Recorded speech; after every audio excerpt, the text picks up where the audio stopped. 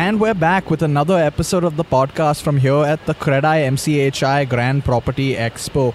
And here with us today, we have two more panelists, Akash and Pranshu. Tell us a little bit about yourselves, guys.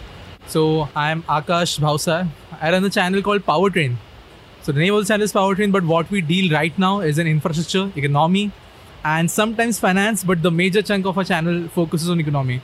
So, we have been doing this for around 5 years, 2 years full time, and we have garnered over 100 million viewers, reached over like 450,000 subscribers, and that's what I've been doing full time. My name is Pranshu. I run Pixel2, pixel2.com, and we are into drone shoots. We majorly shoot all the real estate content through drones. So creating beautiful visuals of the city, that's our job.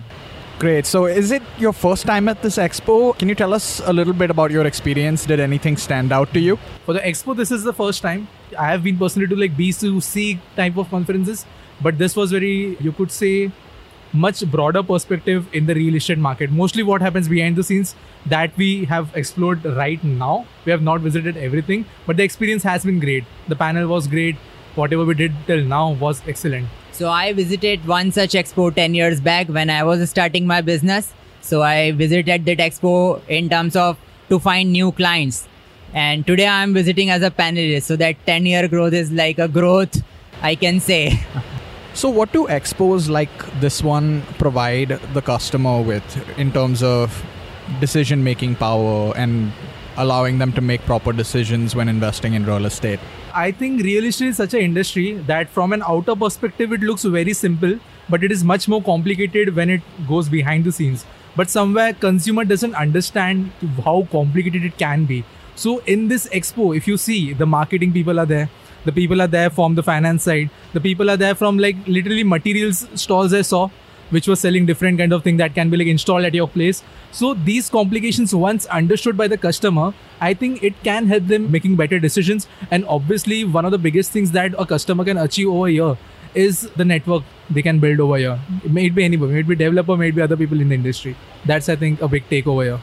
Yes, I guess this provides more options to the home buyers because people like the big developers who have money, most of the time we used to see all those names only. But the developers which are in the B category, we really don't know their names. So this is one roof where everyone is under one roof. And when we go through them, like we see new names and we see new locations and new projects. So I guess this is a very great platform.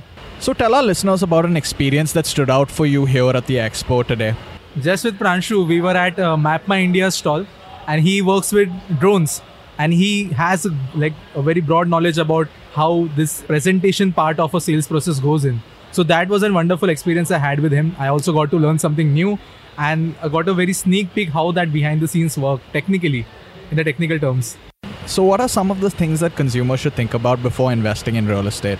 First, educate yourself before asking for suggestions because I believe someone's suggestion can come with a positive output, but it might not be applicable to you as an individual. So firstly, make your own decisions. First would be that.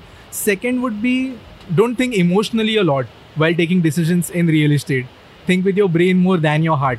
And third would be, I would say many times it happens in real estate, people kind of overestimate how much their carpet is and they try to stretch it beyond just because of whatever it might be marketing, it might be sales, it might be whatever, but they should understand how to like remain in that.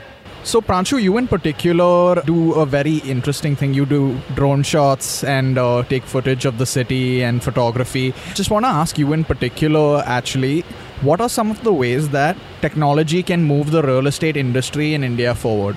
I still feel like your previous question, what new you saw. So I still think that there is a lot of scope in developing the digital assets. Right now, what I'm seeing is same what I saw some 10 years or 5 years back. All those have like 2D renders, standees, bigger TVs, but there is not much interactive content where a user can themselves go and explore the project.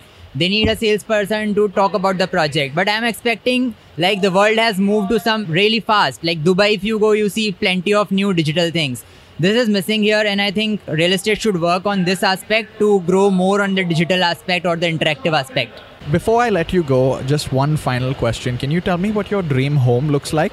Okay, I'll go first because this is like already very set in my mind. So a little bit of backstory, if that's fine. So I used to live in an independent bungalow before I moved into a flat, and I know the pros and cons of both.